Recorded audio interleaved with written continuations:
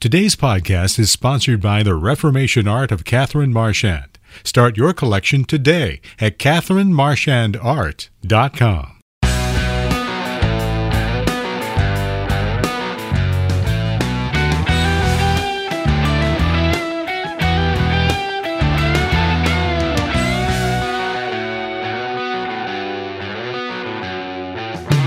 Welcome to Mortification of Spin, a casual conversation about things that count, with Carl Trueman and Todd Pruitt. Mortification of Spin is a weekly podcast from the Alliance of Confessing Evangelicals. Let's join this week's conversation.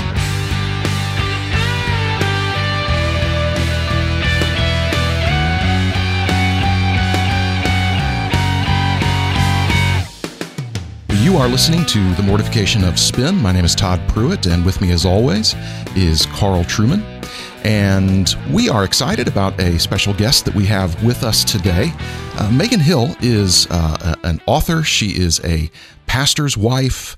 She's a mom. She's a pastor's daughter, so she's especially spiritual. And she's a Grove City grad. Let's get a plug for the college. City grad. And so we absolutely. So she checks off all the major boxes of sanctification, especially the Grove City box. Especially the Grove City for my box. Employer. Exactly.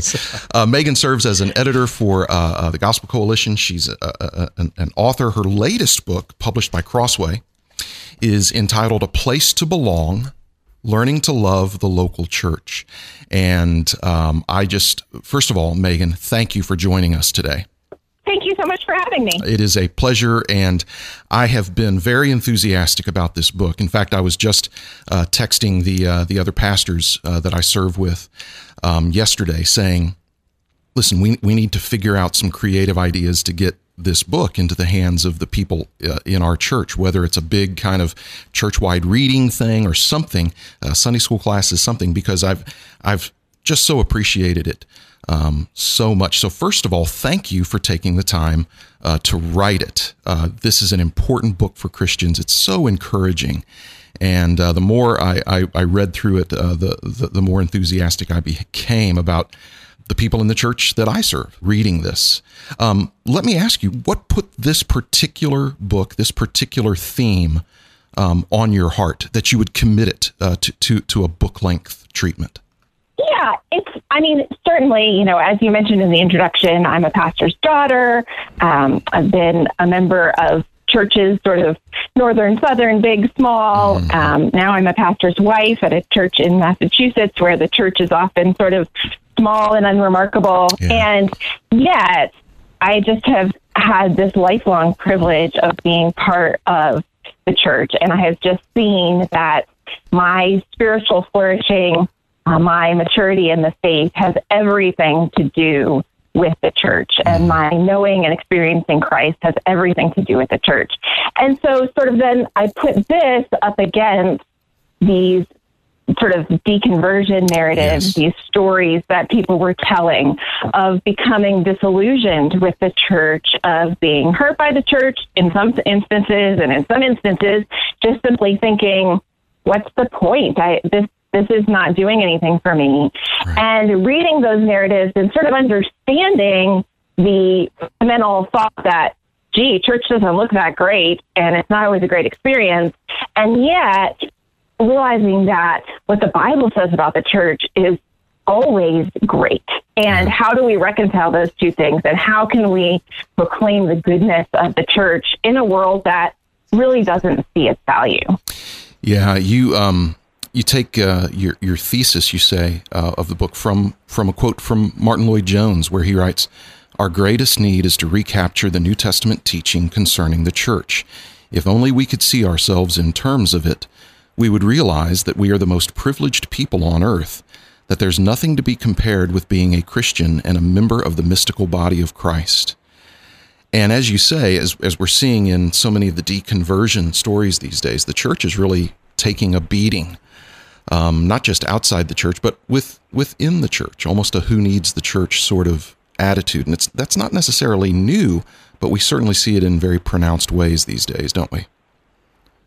Yeah, and I think, some of the benefits of life in a modern age, the the technology and the ability to connect with people that aren't in your local community, the ability to receive teaching and preaching that don't happen right in your same town, that sort of makes it a little bit easier maybe in this present age to kind of disconnect from the church, because some of the goods of church you can kind of get in other places. Right.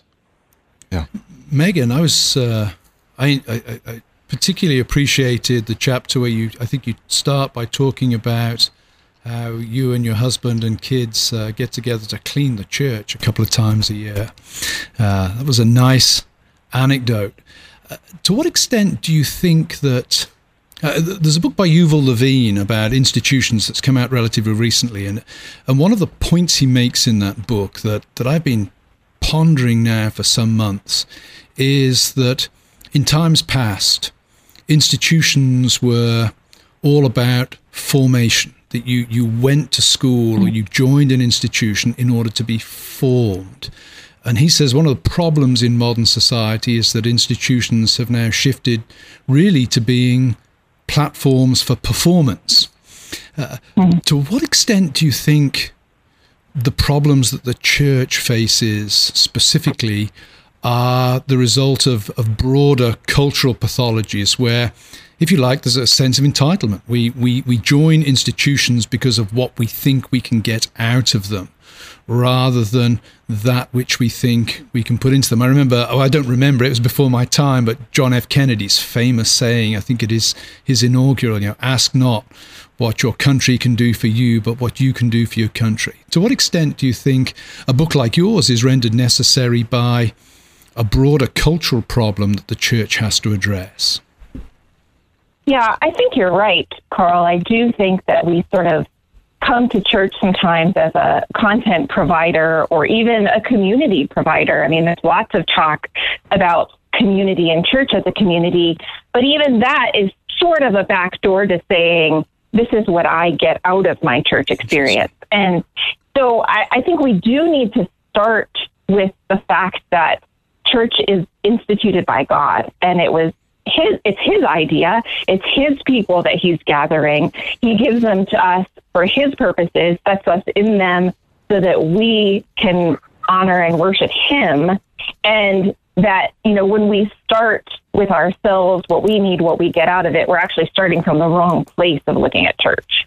Yeah, I like that answer. It reminds me that the Heidelberg Catechism, of course, places the church in the grace section, because the church is an act of God. It's not a response to the grace of God. It's a kind of means of God's grace. And I think you capture that very beautifully in the book. Could you sort of tease out for us just a few of the ways in the book that you give expression to that, how that God's creative action in forming the church shapes how the church is and how we should think about the church?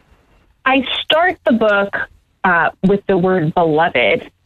Each of the chapters in this book is a different word that the New Testament uses for the church. And so I'm talking about sort of how we can see the church as God sees the church. And the word that I start with is the word beloved, which is a word that crops up frequently, particularly in the writings of John, but elsewhere in the New Testament. And the people of God are his beloved people. And I think that's sort of our entry point for thinking about the church, because you walk into church, your local church, whether it's big or small or splashy or, hobbling along, and it's just a bunch of ordinary people, and you do the same things week after week, and it's easy to kind of wonder what's so special about it. Well, the thing that's so special about it is that it's what God loves. Right. And, certainly in Ephesians 5, we see that, not the passage talking about marriage there, but the theological underpinning that's there is that Christ's great work was coming to redeem his church and to sanctify her and to make her holy. And, that kind of the great goal of what Christ did was to gather this people. And so that the people of God are so loved by him that he would send his son to come and gather them and redeem them. And so when we start with this idea of, okay, these aren't people that I've chosen for myself, this is not an experience I've chosen for myself, and yet it's what God loves, I think that changes our ability to appreciate the local church. Yeah. I appreciate the structure of the book, as you've mentioned. And when I started reading the first chapter, as you've mentioned, it's this theme of beloved. How does God think about his church? He loves his church. And earlier in our conversation already, you mentioned the frequency of these deconversion stories we've been hearing. And as I started to read that first page of the first chapter, that the church is God's beloved, one of the first things that popped in my mind were these deconversion stories, because so often what you hear is, these real kind of harsh things said about the church. And it's not that we can't understand those things. Anybody who puts in time in the church is going to encounter people who are just as sinful as they are. And the church can be a hard place to be. The church can be a hard fellowship to be in. And I think part of that owes to the fact that because precisely in Christ, he draws together people who are real different. The church, in its healthier expressions, is a group of people that outside of Christ might not have anything in common. And inevitably, so long as we're south of heaven, there's going to be problems. So I so appreciated that you started, first of all, with this is what God thinks about the church. God loves the church. And in my moments where I get frustrated with my brothers and sisters, and I start to think of the church as an abstract idea, I have to go back to that truth. No, these are actual real people God has assembled, and he loves them. And that's the thing that convicts me more than anything else when I want to not love them, the fact that God loves them. And I just wonder, as we try to be patient with our fellow sinners, just how necessary it is to start there, that this is God's beloved people. And another point you make and connected with that is that not only is the church God's beloved, but then because of that, God's love is displayed in the world through this same people that he loves, which I think is a great connection to make, that not only is the church God's beloved, but then they become the display of God's love. I wonder if you could unpack that for just a second. Yeah, I think that we underestimate sometimes the witness of an ordinary local church, and that not that churches shouldn't, have sort of intentional goals toward evangelism and outreach in their communities. And I think all of those things are really great and important and necessary. But I think sometimes we kind of speed past what happens every Sunday morning to something else. And really, God's people gathering in the middle of some community every Sunday morning to care for one another and worship his holy name is an incredible testimony in the watching world. And there's something about, my local church building right now is sort of on this corner of two busy streets. And I often think that, the people that are driving by, there's a certain sense in which on a Sunday morning, I don't think they can entirely ignore the fact that there are people in this building and they're doing something. And if they come in, as we invite them, compel them to come in, what will they see? Well, they'll see, first of all, worship, but then they'll also see people who love one another and who are secure in their love for God. And I think that's an incredible testimony. There was a book written a few years ago by a woman who came to Christ out of Islam. It's called Hiding in the Light by Rifqa Bary. And she tells in that book a story that was part of her conversion, where she happened to come into a prayer meeting of some Christians. She was from a Muslim background. She was a child. She came into a prayer meeting of some Christians, and she heard these Christians praying. They were praying for one another, and she said they were praying to God, and they were praying as if they loved God and he loved them and they loved each other. And that was just so foreign to her that it made her so curious about Christianity, just having stumbled onto this prayer meeting in a friend's home of some Christians. And I think the local church has that same evangelistic potential, that when people come in and see us, as Tertullian said, that Romans would be wondering, see how these Christians love one another, that they get to see some of God's love and the relationships that we have with him and with one another. And that's interesting. That's inviting. That's winsome. Yeah, I love that. And I love what you write about worship in this book. There are, these are things that are very ordinary to people who've been raised in church or who've been in a church for a long time. They don't seem spectacular. Singing songs, praying. sitting under the preaching of the word. They don't seem spectacular. They don't seem fantastic. And yet those simple kind of, to the world, very strange, odd, weak things are the very things that God's ordained to bring people to himself and to grow his people. So how would you respond then? I mean, I can imagine some of the kids in my classes at Grove saying, well, if we come along to a church like yours, there's one guy up the front. He preaches, he leads in prayer, he tells us what to sing. It's a very passive thing. We're just sitting there and we want to be vitally involved.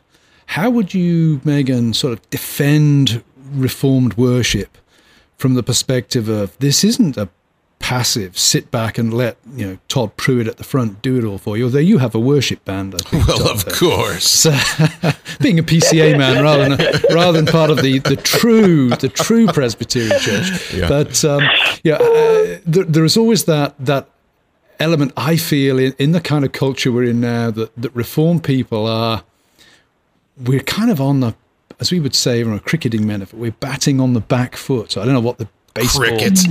Well, I'm talking real grief. sports here, man. We're talking about true sports rather than these things you Yanks play. But anyway, Megan, how would you defend the richness and the joy that non-ordained people can find in your typical OPC or PCA church on a Sunday morning? Yeah, I think there's two things that come immediately to mind. I'm sure the two of you can contribute more, but one of them is I do think that the simplicity of Reformed worship testifies to the fact that there's something spiritual that's happening. Yeah. It's really not about what you can see that's in front of you, except with the notable exception of the sacraments, which are intentionally something that's visible and tangible and sensible. But, apart from the sacraments, which themselves are pretty simple and plain and ordinary and repetitive, right? Right.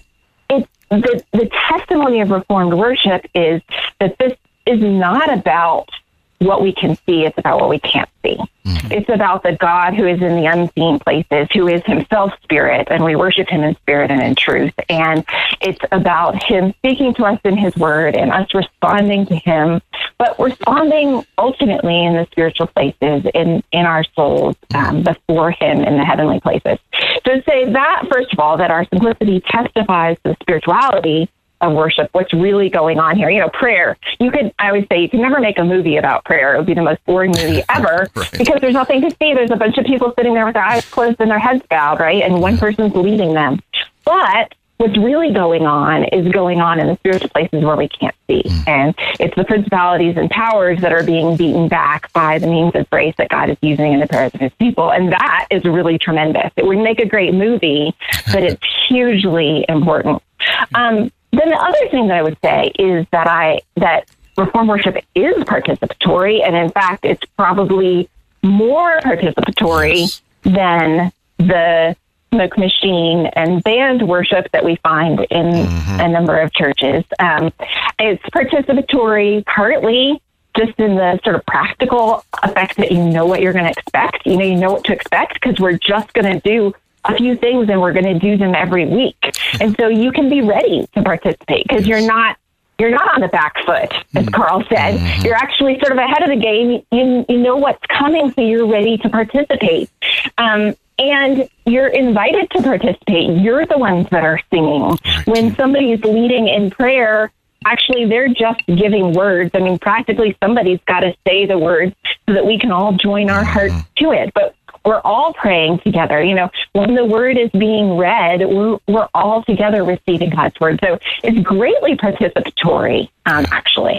That's a great answer, Megan, and a great use of a cricketing metaphor, I have to say as well. That's a first for an American on this program. Very, very impressed. Another question. I was very interested in what you said a few moments ago about the lady who'd converted from Islam. Of course, many of us, particularly, as you know, Grove City, there's not a huge Islamic community in Grove City, but many churches face challenges from the LGBTQ movement. Yeah. And one of the things that I've been trying to press the last few years is, it's important to make a distinction there between the LGBTQ movement as a political movement and as a community. And it struck me that a lot of the churches attempt to reach out to people for whom that's their issue, has tended to be at the level of, this is wrong, the behavior is wrong, this approach is wrong, etc., etc. But if you think of it as a bit like Islam, then there's that community aspect as well. It's not enough to tell people they're wrong. You've got to give people a community so that when they move from one, they can belong to another. Now, without wanting to go down the route of, here's what you can get from the church, that we've sort of said is that's a wrong attitude. How would you see the church outside of its Sunday worship as being a place where, let's say, some gay person converts and they lose their community, they lose their friends, they lose their network of support? How can the church help somebody like that? Yeah, I think that's really an important question. That's certainly something that Rosaria Butterfield deals with a lot in her work, and her book about hospitality, The Gospel Comes with a House Key, is largely trying to answer that question from the aspect of hospitality, that when we ask people to leave one community, in this case, the LGBTQ community, we need to have another community to invite them into. And I think that's really important for us to be thinking in those ways. So yes, I agree with Rosaria. I think hospitality is definitely one of those things where we're inviting people into our homes, into our lives, come have a meal. That's been one of the challenging things about this pandemic, at least for me, is just the prohibitions that are put on having a bunch of people in your house sharing food together. It's been one of the great sadnesses that the community that we have outside of worship, that there are restrictions placed on that now that are kind of hard to swallow. I do think that as we pray for one another, as we take one another's concerns before the throne, as we make sure to let others know that we're praying for them and upholding them, I think that's the kind of community that's an investment in other people's lives. I think that when we look out for one another's material needs, that, we see in the book of Acts that one of the marks of the church was that they had all things in common, that they were concerned that even their daily bread would be something that they could share with others who would have a need. And I think as we look out for one another's material needs, that we provide that kind of community. I think even something as simple as just knowing one another. And I love in the end of one of John's epistles, he says, greet the brothers each by name. Well, that's such a simple thing, right, for John to say. And yet, how many of us have people that walk into the doors of our churches that we don't know their names? Yeah. How many of us have worshiped for weeks or months or years with people, children even? Particularly, I think we're guilty about this with children, but adults too, that we never take the time to get to know their names. And I think that's just, one simple way we start in saying, you're important, you're valued, you're welcomed here. I'm going to greet you by name. That's great. Megan, before I turn this over to Carl and he'll kind of wrap us up, one of the things I was thinking about earlier, Carl had asked a question that dealt with kind of anti-institutionalism that we see in the culture. I think connected to that is this kind of anti-authority. Now, and we see that in the church, and some of it the church has earned. The church has earned some of it, this anti-authority pushback, both the Roman Catholic and the Protestant churches, because of various kinds of sins that we're all very well familiar with. And yet, those sins on the part of some do not negate the fact that God has given to the church shepherds, leaders who serve and sacrifice, and whom God entrusts things to. And I have the privilege of serving on a session that has just wonderful, wonderful, godly shepherds who love the flock. And I marked a comment, a paragraph that you wrote. It's on page 58 of your book, because it was particularly moving to me, because I thought about the men that I serve with as you wrote this. And you talk about how the elders at your church, they gather in this small room before the services. Nobody sees them. It's not flashy. A lot of people might not even know that they're back there doing that, but they gather to pray, and then they walk out through these doors. And you write this: as they close their prayer and open the door, the congregation lays eyes on their elders for the first time that morning. Like many church elders, these men are mostly middle-aged and balding, which I appreciated. Monday to Friday, they work ordinary jobs at factories and office buildings and government agencies. They have wives and children. Some of them have grandchildren. They tell corny jokes. They mow the lawn on Saturday mornings. If you want to see them in line at the grocery store, you wouldn't give them a second glance. And yet, astoundingly perhaps, these men are Christ's carefully chosen gifts to his church. And as I read that, I thought about the very men I serve with every week who are like that. They have jobs, large and small. They have families that they care for. They have troubles and concerns and burdens like everyone. And yet each week they labor for the flock that the Lord has entrusted to them, and they labor faithfully. And what you reference this. This is a gift from Christ to his church. Mm-hmm. And I just want to thank you for writing that, because I don't hear that enough. And it was very edifying to me. That whole chapter was very edifying for me. And I think you have done a marvelous job with this book. You've given a gift to the church in this book. I want to encourage all of our listeners to read this book. I want to encourage pastors to get this book into the hands of the people in their church, get it into small groups, do a month-long reading, church-wide reading program, whatever. But pastors, elders, church leaders, Sunday school teachers, this book will be a wonderful means of edification for your church. And thanks, Megan, for writing it. I'm going to turn us over to Thank Carl. You so much. Absolutely. Well, it's been a real pleasure to have Megan Hill on the program. Mentioned earlier, Megan Hill is daughter of a pastor, wife of a pastor, mum and a writer, and most important of all, a Grove City College graduate. Just to emphasize that for the employer once again. Did you enjoy your time at Grove City, Megan? Oh, I did. Yeah, it's great. We're already working on my oldest son to set his sights there. So excellent. Tell him to drop me a note. I believe that if people drop my name when they apply, they waive the application fee. So that's what Chad Vegas tells me. So had you answered that in the negative, Megan, had you answered that question in the negative, we would not have broadcast this podcast.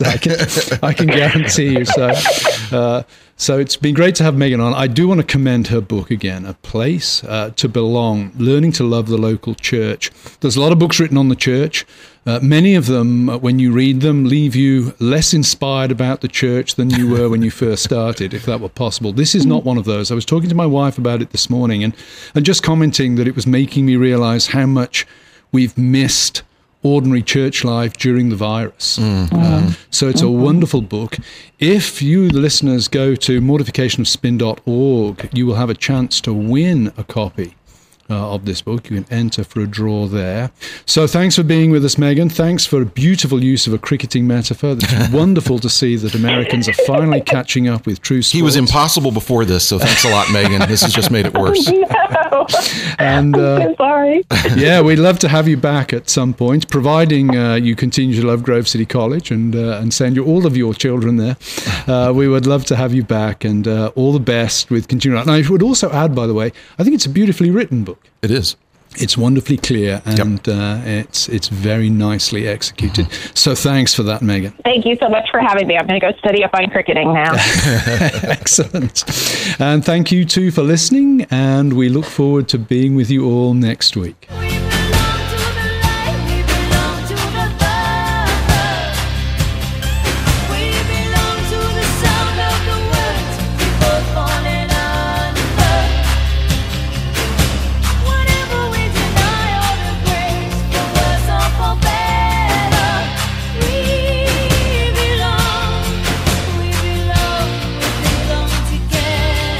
Thanks for listening to Mortification of Spin, a podcast of the Alliance of Confessing Evangelicals. For more on topics like this, visit mortificationofspin.org, where you can find other articles by Carl and Todd, browse the archive of past episodes, and make a donation. We'll talk to you next time on Mortification of Spin.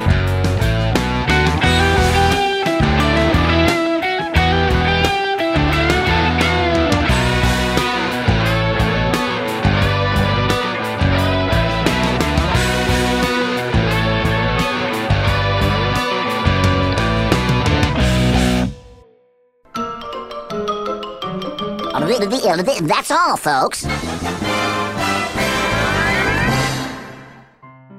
Celebrate the heroes of the Reformation with limited edition prints by artist Catherine Marchand. These high-quality prints capture the unique personalities of Martin Luther, Charles Spurgeon, Wycliffe, Calvin, and others. Reproduced on artist top-grade rag paper, these prints will soon become a treasured part of your personal collection. Award-winning artist Catherine Marchand presents Reformation Art. Start your collection today. Purchase prints online at CatherineMarchandArt.com. That's Catherine with a C, MARCHAND, CatherineMarchandArt.com.